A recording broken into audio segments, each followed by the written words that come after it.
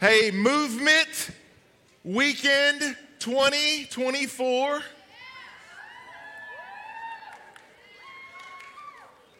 Man, it is awesome to be here. It is a privilege to get an opportunity to speak to y'all for a couple of opportunities this weekend, tonight and tomorrow night. I just want to reiterate something that was already said earlier. Look, guys, you didn't invest money, your time. You didn't come here this weekend just to squander it, just to waste it. Listen, you won't be able to redo the weekend. You have one shot. You have one shot for us to have this focused time together, to lean in together on what God is wanting to teach us, what He's wanting to show us. And look, whatever God is going to show you this weekend, whatever He's going to reveal to you, He's not showing that to you so that you will remain the same. He doesn't show us things so that we just stay the same. He shows us things so that we might be different forever.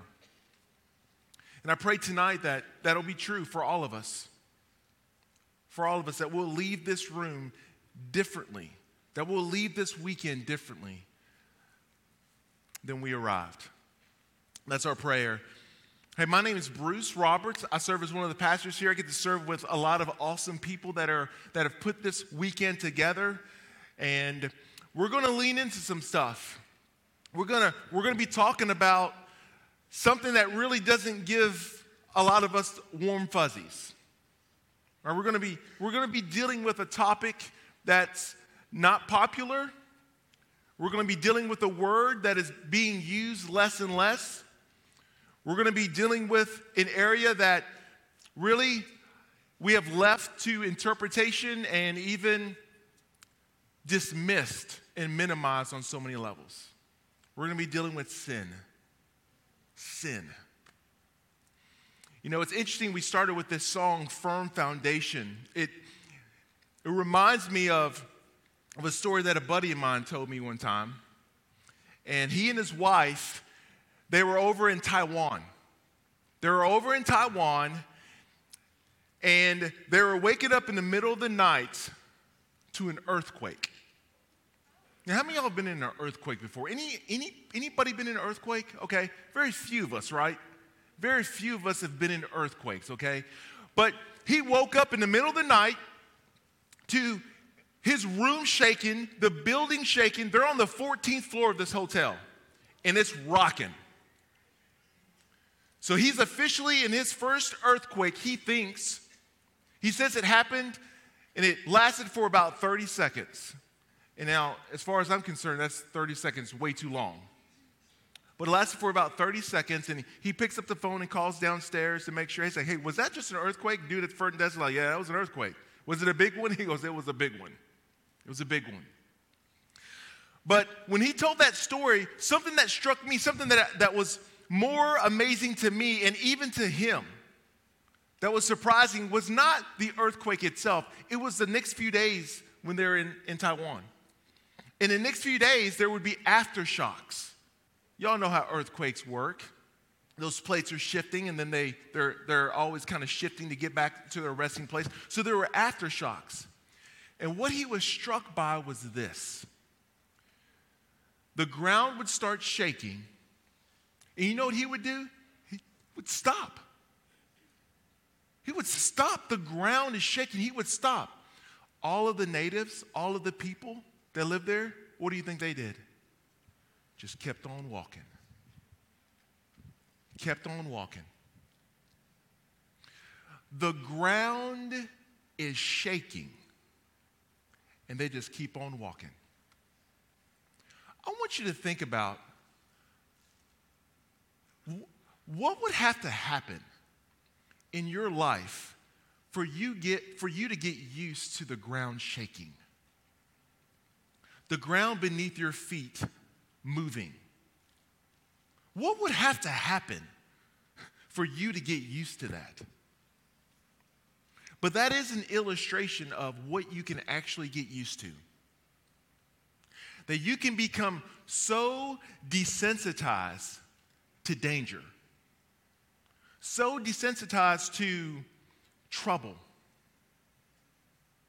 that the ground shaking can become so normal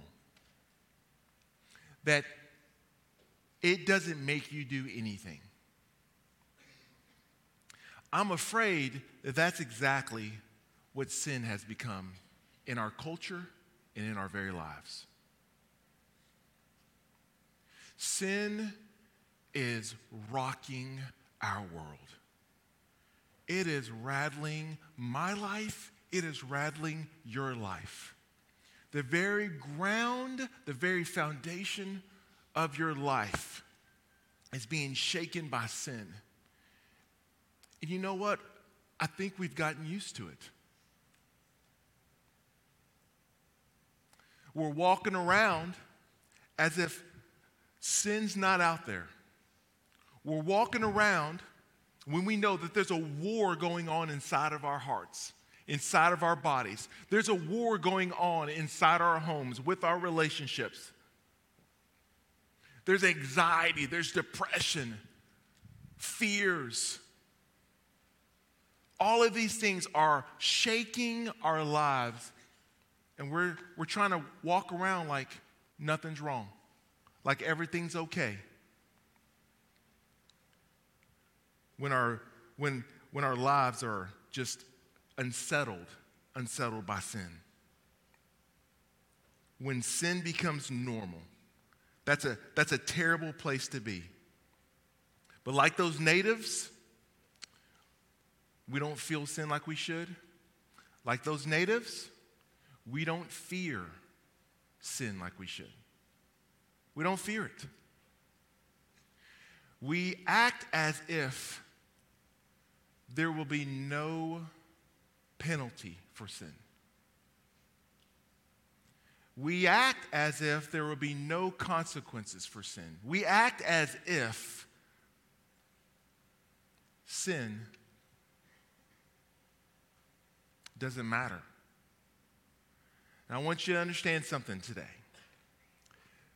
Sin matters far more than we could ever understand or ever express. Sin,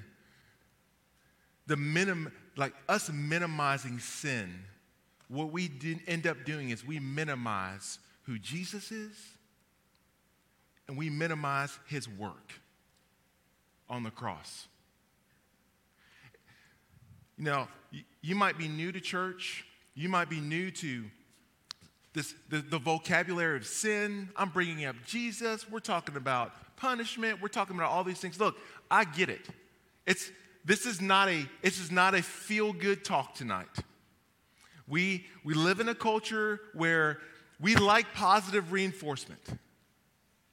We love positive reinforcement. We care a lot about self-esteem. We don't want to tell people bad news. We don't want to give everyone the whole truth about them. We want people to walk around, and even though they have a booger in their nose or something in their teeth, we just don't want to let them know. We don't want to hurt their feelings. Their breath doesn't smell quite like it's supposed to smell, but we're not going to say anything because we don't want to hurt people's feelings. Now, here's the deal. God, he cares about you. He cares about me. He cares about our feelings. But more than he cares about our feelings, he cares about his glory and he cares about truth. And he loves us enough to tell us the truth about ourselves, because if we don't see the truth about ourselves, we will never see him rightly. We'll never see him rightly. And if we don't see him rightly, that's catastrophic. It's catastrophic. It's devastating when we don't see God rightly, because it will dictate and it will determine where we spend eternity. Eternity hangs in the balance with all these things. And look, we may have come into the room with different definitions of sin, what it is, what it isn't. Is it bad or is it not bad? Is it just a mistake? nobody's perfect, all of these kinds of things. But here's the deal. We can all agree in the world, no matter what religious system you come from, what gender you are, it doesn't matter what country you live in. I think we're pretty much unanimous across the board in our world that where we all could agree that there is something actually wrong with the world. We may not agree on the remedy for it. We may not agree on what that thing is. We may not agree on how to fix that thing.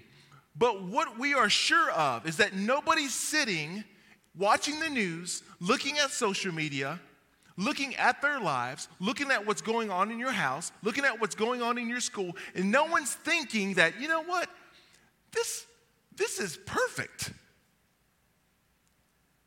This seems exactly like it should be going.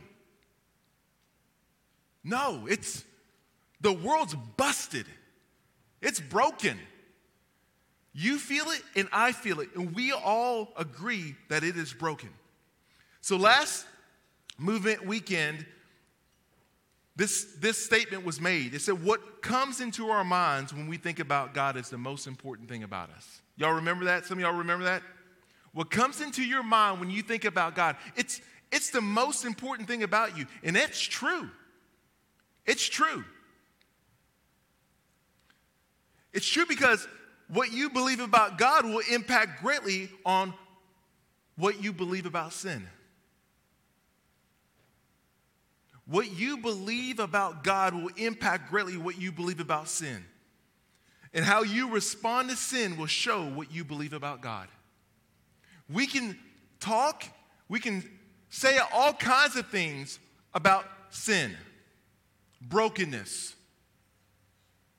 We can talk all we want, but our lives, how we respond, how we deal with sin, what we call sin, that shows us what we really believe about God. That shows us what we really believe about God.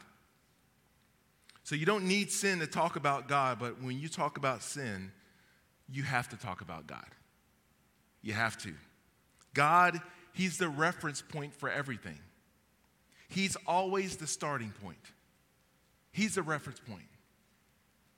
So when we use words like right and wrong, when we use words like bad and good, what we're saying is that there is a standard.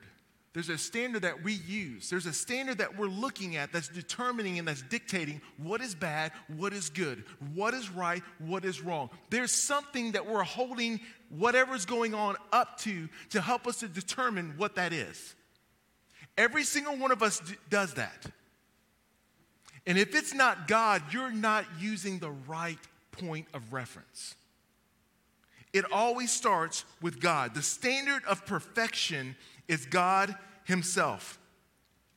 So look, maybe you've said this and maybe you've heard your friends say this at some point in time, but sometimes we like to say, hey, nobody's perfect. Nobody's perfect.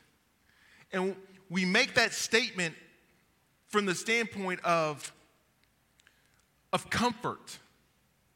That what just happened, who I am, what I am, can't be that bad because look, we're all in the same boat.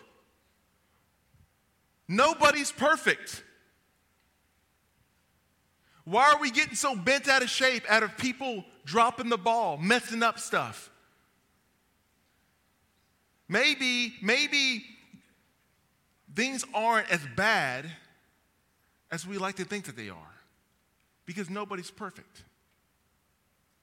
But that admission right there, it's a confession. The admission that you're not perfect is a confession. And what you're confessing is something is wrong with me. Because I ought to be perfect. But we're so imperfect that even our perception of perfection is imperfect. Because look, we don't we've never lived in a scenario where we've seen perfection. The only way we know of perfection is that we have to go to the perfect one. We have to go to the reference point. We have to go to the starting point. We have to go to Genesis, okay? So just go to Genesis with me, Genesis chapter 1. I want to try to paint a little picture here just to show you that what the world used to look like. And I want you to know that what I'm about to read to you and what we're about to talk about, it's not a fable. That this is history. All right? This is how the world started. And the only way we know that this is how the world started is because God is giving us the inside scoop. He's revealing that to us. You wouldn't have a category for what things were and how bad things are without him telling us how it all went down. He's a reference point for this. So I'm not going to read through all this, but you know how in Genesis it all starts off? He begins to speak, and as he speaks, he just speaks things into existence. He's creating everything. And this is the thing about God and his situation. He doesn't need any of it. And this is the beauty of it. All right, just think about this for a second. God, who has always existed for all of eternity, there has not been a time where God has not been. But there was a starting point to our world. There was a starting point to creation. And he begins to outline it and weigh it out. Light, darkness, and he's speaking, and he's making days, and he's making like fish and birds, and he's creating this whole thing. He doesn't need birds. He doesn't need vegetation. He doesn't need cows and horses, and he doesn't need any of that. He's creating all of this for someone. And then we find out on the sixth day what? He creates man. He creates male. He creates female. And he says, look around. Look around. This is yours. Enjoy. Rule it. Look, I don't even, God's like, I don't even want to name the animals. I'm going to let you do that. That's the kind of God I am. Listen, this is all for you. You do your thing. And everything's created. Everything is perfect. Everything is day after day after day after day. God says that it is what? Good. It's good. Why is it good? Why is it perfect? Have you ever been in a situation where you've kind of there's a moment in your life and you found yourself saying, man, it was perfect. How many of y'all have had a situation where you're just like, man, this was perfect, all right? Maybe Movement Weekend will be that for you, right? This is perfect, all right? I can tell you a moment in my life when it was the most perfect scenario of my life. And it was 2012. And my brother, he used to serve on the board of trustees for the University of Kentucky. I'm from Kentucky. We're big Kentucky fans. All right? We're huge Kentucky fans. It was 2012. It was my brother's last year on the board. We've had 6 years. 6 years. And I'm like, man, come on. Kentucky has to make it to the Final Four, because if we make it to the Final Four, my brother is a trustee. I'm going to ride his coattails, and we're going to do this thing. Well, 2012, my brother's last year, guess what? University of Kentucky, Final Four, New Orleans. And we go. We have the best tickets. You know why? Because my brother's a trustee. Where are we going to stay in New Orleans? I'll tell you where we're going to stay. In the team hotel. Man, are we going to have to fight traffic to get to the Superdome? Are we going to have to mess around with the rain? Are we going to have to mess around with the lines? No, because we get to ride the team bus. It's perfect. I'm not bragging. I'm just saying this is how it went down, okay? This is how it went down, because bragging's a sin, all right? So So, I mean, it was awesome. Not only this, our first game, we played the University of Louisville. For those of you who don't know, Louisville's in Kentucky, and we're rivals. But you know what? On one end of it, it was awesome because 2 Kentucky schools are in the Final Four, which is awesome. And on the other end, we played them the first game, and we beat them, all right? That was awesome. So we beat Louisville in the Final Four, and then we're playing in the championship game. I'm in great seats, guys. You know why? Because my brother's a trustee. I'm just riding his coattails. I mean, I can see the bench. I can see spit flying from Cal's mouth. Guys, I'm in it. I'm in it. As a fan, I am experiencing it all. The second game, championship game, we play Kansas. Kansas is where basketball was invented, by the way. Basketball was invented in Kansas. It was invented there. We play Kansas. If you look at all-time wins, it is Kentucky, and then it is Kansas. All right? 2 premier schools, basketball schools, in the Final Four, championship game, and you know what? We won. We won. That's right. And you know what I'm doing? We got 1 fan. Good job, good job. So, listen, confetti's falling down. We're there. I'm there with my brother, my sister. I mean, it's a family affair. Kentucky Wildcats, national champions, and I'm right there, and I'm like, man, this is awesome. This is perfect. You know, it's almost like that moment was crafted for me. I mean, it was beautiful. It was perfect. And that's what's happening here in Genesis. The reason it's good, the reason it's perfect, is because everything that's going on there, it was made for God. And everything that's happening in the created order is happening right in line with everything that God is and everything that he says. There's no friction. There's only harmony. That's perfection. So when God says, let there be light, light's not like, no, man, I ain't going out there. I don't want to do it. I want to be day 2, not day 1. When he's saying, sun, you will rule over the day, and moon, you will be the light that moves. The moon's not mad that it's not the sun, and the sun's not mad that it's not the moon. Everything is working perfectly in harmony. Okay? So that's what makes it good. That's what makes it perfect. There's no friction. There's nothing pushing against God. Everything is in accordance with his character. But then chapter 3 happens. Now, some of you, you've heard chapter 3 before, and I want you to dial back a little bit.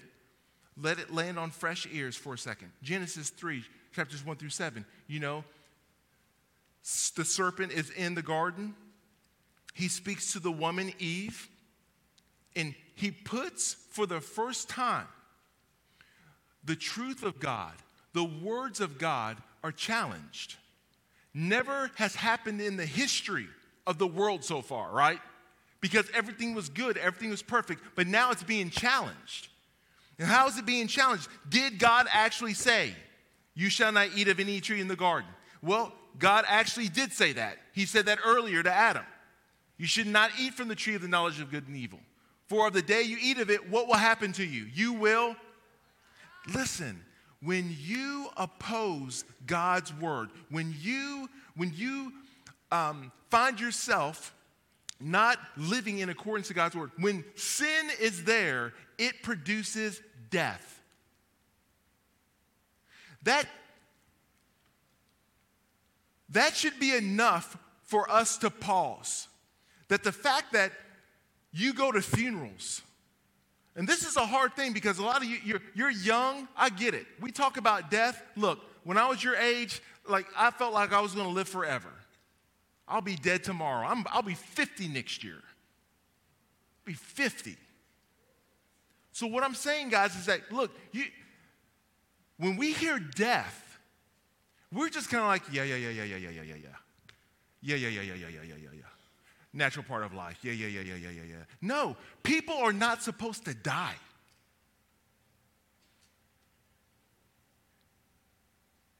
We were not made to die. We weren't made for that. And we're walking around, the earth is shaking, and we're just scrolling past another school shooting. We're scrolling past a shooting at a parade. The ground's shaking, and we're acting like this is normal life. It is what it is. And it's not. Serpent says, you won't surely die. Well, they ate. They sinned against God. And let me give you a working definition of what sin is right here. Sin is failure to live up to what God expects of us in act, thought, and being. All right? So we fail in our actions. Look, guys, sometimes we have to be real. Like, when it comes to God's standards, we're all failures. There's not one of us that's closer than the other. When it comes to living up to God's perfection, his righteous life, his righteous standard, his requirement, his requirement of perfection, we have all failed. We have all failed. We're not even close. So we fail in our actions. We fail in our actions, you know what? Because we don't want to do what God wants us to do. We don't want to do it. God has set a boundary, just like he did for Adam and Eve, and he said, hey, don't eat from the tree. The problem isn't that you're just like, okay, like the world's in such bad shape because someone bit a piece of fruit. It's not that. It's that we have completely rebelled against God. God has given us everything, and we have said, all right, appreciate you making everything. You may go on your way, God. You may go on your way. I will rule myself from here. Man, and God's not having it. God can't have it because he is righteous. He's perfect. So we fail in our actions against God. But we also fail in our thoughts. See, God's not looking at just what you're doing. He's looking at why you do it. That's why it doesn't do any good with God. We might play the part. We might act religious. We might act like we love people or love God, or we might act a certain way. But God's looking at the real you. He's looking at your heart. He's looking at you in the deepest parts of who you are, because your heart is who you are. And this is the definition of the heart. And this is so important. The heart is the core of your life. And it's the real you. Your heart is the real you. And from it comes all thinking, feeling, and choosing. Like everything you do, it comes from your heart. And this is what Jeremiah says about your heart. It says that your heart is deceitful above all things and desperately sick. Who can understand it? The Lord searches the heart, and he tests the mind to give every man according to his ways, according to the fruit of his deeds. Like, your heart is deceitful. Who can trust it? In a world of saying, follow in your heart, like God is telling you, he is throwing us a bone. He is being very merciful to tell us this. Look, your most internal and feeling and convictional feelings that you feel are, it's so good, it's so right, but yet it's so against what God has said. He's letting you know that don't trust your heart. You can't. It will steer you away. And for someone to tell you to trust your heart, they're leading you down a path further away from God. Sin, it separates. He cares about the why. Proverbs 16:2, all of a person's way seems pure to them, but motives are weighed by the Lord. God is looking at your heart. But let me just show you how bad it really is. Right before God flooded the world, this was the last straw kind of for him when he looked out at humanity, when he looked at people. And this is what he comes to here in Genesis 6:5. He says, the Lord saw that the wickedness of man was great in the earth.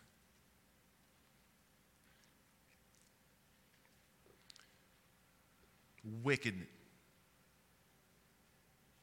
And that every intention of the thoughts of his heart were only evil continually. For crying out loud. That is, this is basically what this is saying. Like, there's not a shot of you doing anything right in God's eyes. Not a shot. We're incapable. Our very intentions, our very impulses, the best thing inside of us is only evil. And it's continual. Why is it continual? It's because a part of that definition is that failure to live up to what God expects in our act, thought, and being is that sin is not just a behavior, it's our nature. It's our very nature.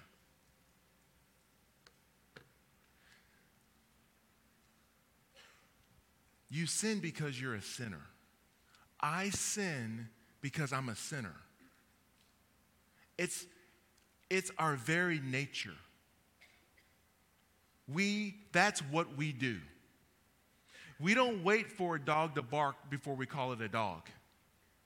We know that it's a dog, and because it's a dog, you know what it's going to do? It's going to bark. We're sinners. We're sinners. And you know what we're going to do? We're going to sin. We're going to sin. And that sin is our nature. It's what separates us from God. In short, what ends up happening in our lives is that the very God who created everything, and he created us for himself, he created us to have a relationship with him. We have basically said, I don't love you, God. But I love you. I'm committed to you. Look what I've created all this for you. I'm sharing who I am with you. I don't want your love. I don't want your relationship. I don't want you. I just want your stuff. I don't want you. There's enmity. We're crazy people. We're the creation fighting the creator. That's what sin does. That we're going to fight against God and think we're going to win. We're going to try to live life apart from God and think that we're going to have life from the life giver.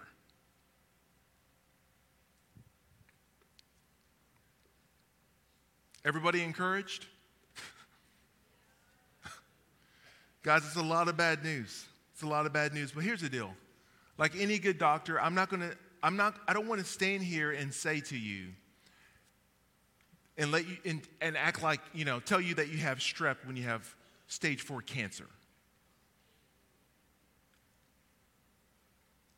Man, we're dead. We're hopeless apart from God. But look what God does, despite who we are. Despite who we are. Even though we're not righteous, Romans 3:10-12, not even one of us, we don't understand anything, we don't seek God, we've all turned away from him. Look at verse 12, it says, we have become worthless. Look, I want you to think about the words that the Bible is using to describe who we are. Sick, enemies, dead, worthless. Guys, those are the words that wound, right? But we need to hear it so that we can have the right posture to turn to God and who he is. Man, so the Bible says that because of who we are, the wrath of God is rightfully awaiting us. That God, in his holiness and his perfection, he will and he has to judge sinners. Man, you've heard people say, man, only God can judge me. And I'm like, man, that should scare you a little bit. Because he will. He will. We have all sinned. Romans 3:28. We have all sinned and fall short of the glory of God. Now, when we hear that verse a lot of times, we use kind of a target illustration where there's a target over here and we are incapable of hitting a bullseye with it.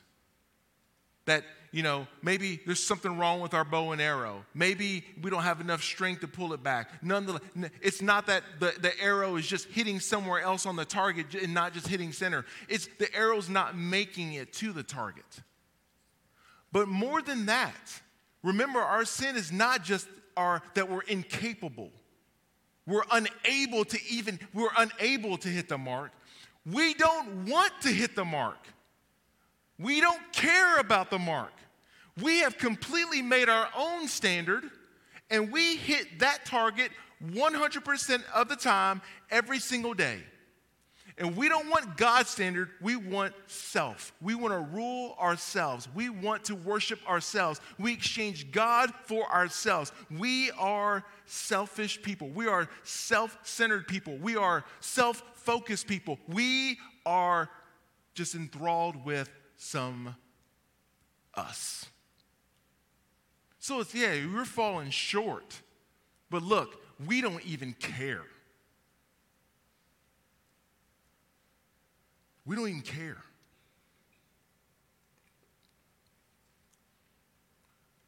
So which means puts us in a state where we deserve death. The Bible's very clear that the wages of sin is death. And here's the deal. As we catalog all these things that sin does and the hopeless situation that it puts us in, when it says that we deserve death, that the rightful payment for all of our sin is that when we cash out, it should mean death. It should mean eternal separation from God.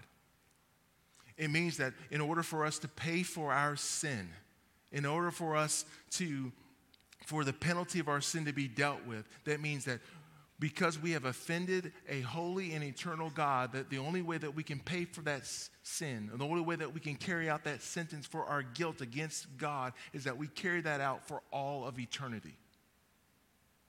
If that doesn't tell us alone, just in of itself, how serious sin is that the only way that a human being could ever pay for that is that they pay for it forever. Listen, I'm not trying to give like hellfire and brimstone. I'm trying to give an accurate picture of like where our sin puts us. It puts us in a terrible, devastating situation. But here's the beauty of it. Can we turn this to some hope now? Can I give you some good news? Let me give you some good news, guys. Let me give you some good news. Is that the offended one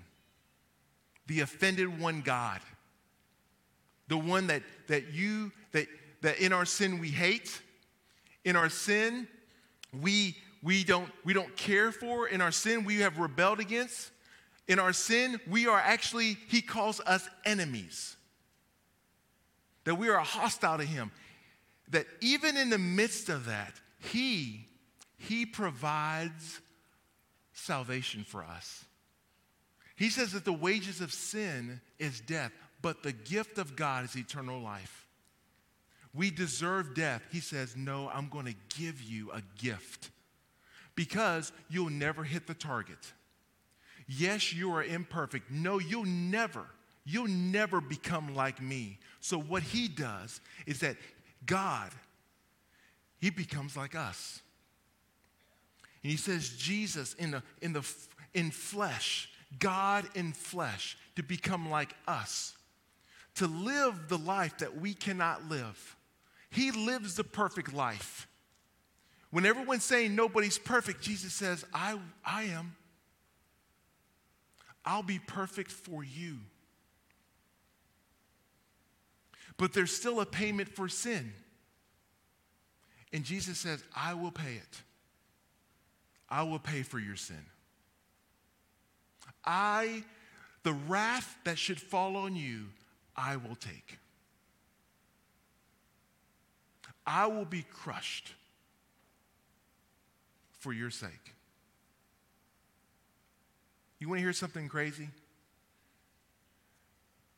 God pays for his own standard. He's not only the problem because of sin, he's also the solution in that whole situation. God does it all for us. He does it all because we are incapable of doing it for ourselves. Man, if the band would make their way up here, guys, that is why there is a such thing as good news. You know why something is good? Because God's in the center of it. He's in the middle of it. And in the gospel, what he is doing is a good work. Is that he is calling people out of their sin. He is calling people out of darkness, and he's bringing them into light. He is taking people who are dead in their sins, and he's making them alive in his son Jesus. And the way that he does that is through faith. By you doing what Adam and Eve refused to do. They did not trust what God said. They didn't want to follow what he said. But for you, you have an opportunity to take God at his word. And this is his word to you. He says that if you confess your sin and you confess him as Lord, if you say, God, I don't want to rule myself. I want you to be the ruler of me. I am not Lord of myself. I want you to be Lord of me. If you confess your sin, if you confess Jesus as Lord, he will save you. He will rescue you from the biggest thing that you need to be rescued from in your life, and that is your sin. And the only way that you can receive that rescue is by faith, trusting in what he has said, trusting in what he has done on the cross for you. And he has done it. So you don't have to try to figure it out on your own. You don't have to try to polish your life up and make it look good. You don't have to try to clean it up. You cleaning your life up doesn't change your nature. You can't change your nature. You can't change your heart, but God can. He tells us that if anyone is in Christ, he is a new creation. Are you tired of your sin tonight? Are you tired of acting like you have it all together? It is by grace you have been saved, through faith. It's grace. You can have a new appreciation for grace. You can see how amazing grace is when you see how amazing your sin is first. When you can see how astonishing your sin is, you can see, wow, God, what you have done to rescue me. What you have done to make me, to put me back in a right relationship with you. So I want to do something. If you're here tonight, I want you to just lean in for a second. If you're here tonight and you have never turned away from your sin and put your trust and faith in Christ, I want to encourage you. I want to challenge you to run to Christ.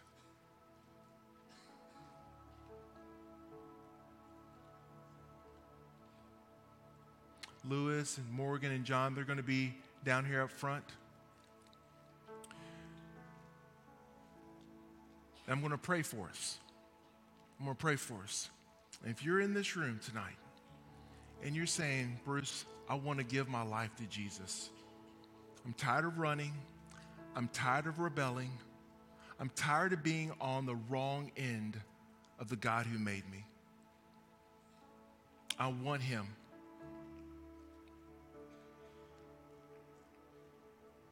I'm putting my faith in Jesus because he lived the life I could not live. He died a death that I would not want to die. And he showed that he could defeat sin. He had power over sin by raising from the dead. That is the gospel. If you want to trust in Christ tonight for the first time,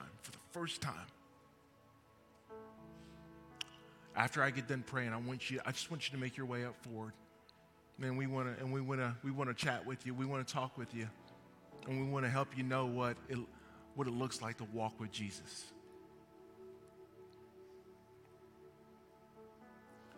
Don't minimize your sin. Don't reduce it. Don't make it less, because when you do that, you reduce and you minimize the work of Christ, what he has done on your behalf. Pray with me. Father, God, I pray for each in this room.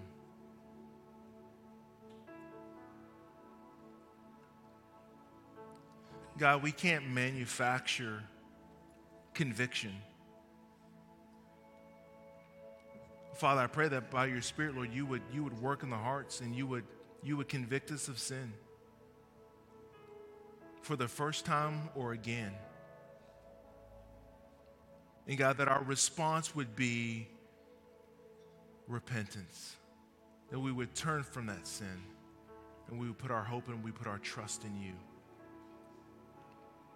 So God, if you're anyone here, Lord, who is, God, you've lifted the scales off their eyes, they can see their sin, they're feeling the weight of their sin, and they're ready to trust in you, God. I pray, Lord, that you would give them the courage, the strength to take that step.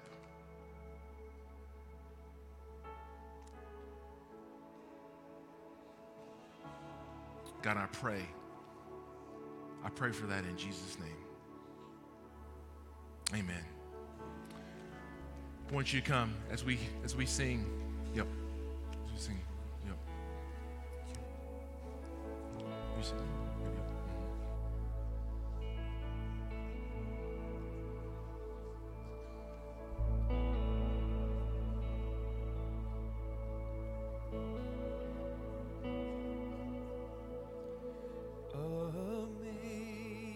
Amazing grace, how sweet the sound that saved a wretch like me. I once was lost, but now am found. Was blind, but now I see.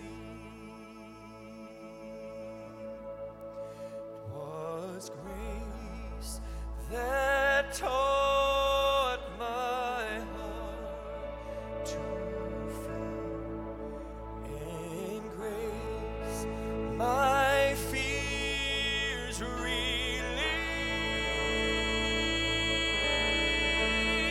How precious did that grace appear, the hour I first believed. Through many dangers, toils, and snares, I have already come. 'Twas grace that taught, brought me safe thus far. It is grace that will lead me home.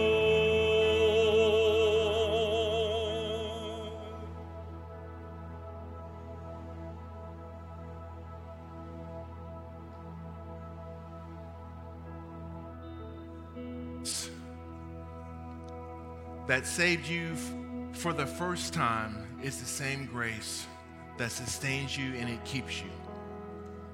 It sustains and it keeps you all the days of your life until Christ comes back and he takes us home, and that we don't have to wrestle with this thing called sin anymore.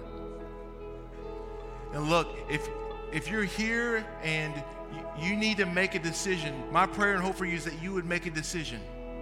If it's for the first time or it's for the 100th time. Some of you, you've come in tonight and you're carrying junk. You're carrying junk. And there's people beside you that know that you're carrying this, and you don't know how to deal with it.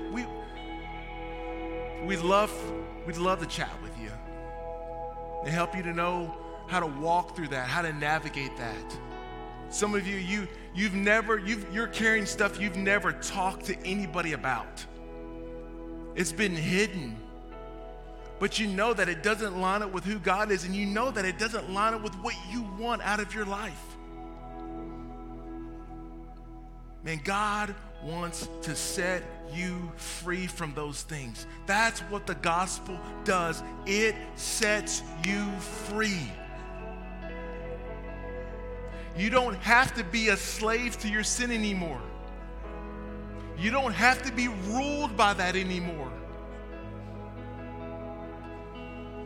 Jesus is saying, hey, I want to be Lord of your life. I will lead you. I will be your shepherd. I will guide you.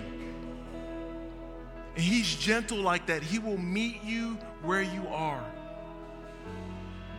But don't just remain in the very thing that we've just cataloged that is the thing that is keeping you from a relationship with the God who made you. Don't just sit and just with your hands in your pocket hold on to your sin. Don't do it. Don't do it. We're going to continue to sing. I'm not coming back up here. Sing. Respond. Respond. You got one weekend. You got a weekend here. Don't waste it. Don't waste a moment. Deal with your sin. Deal with it. And Christ will forgive you. He will forgive you. Let's continue to worship.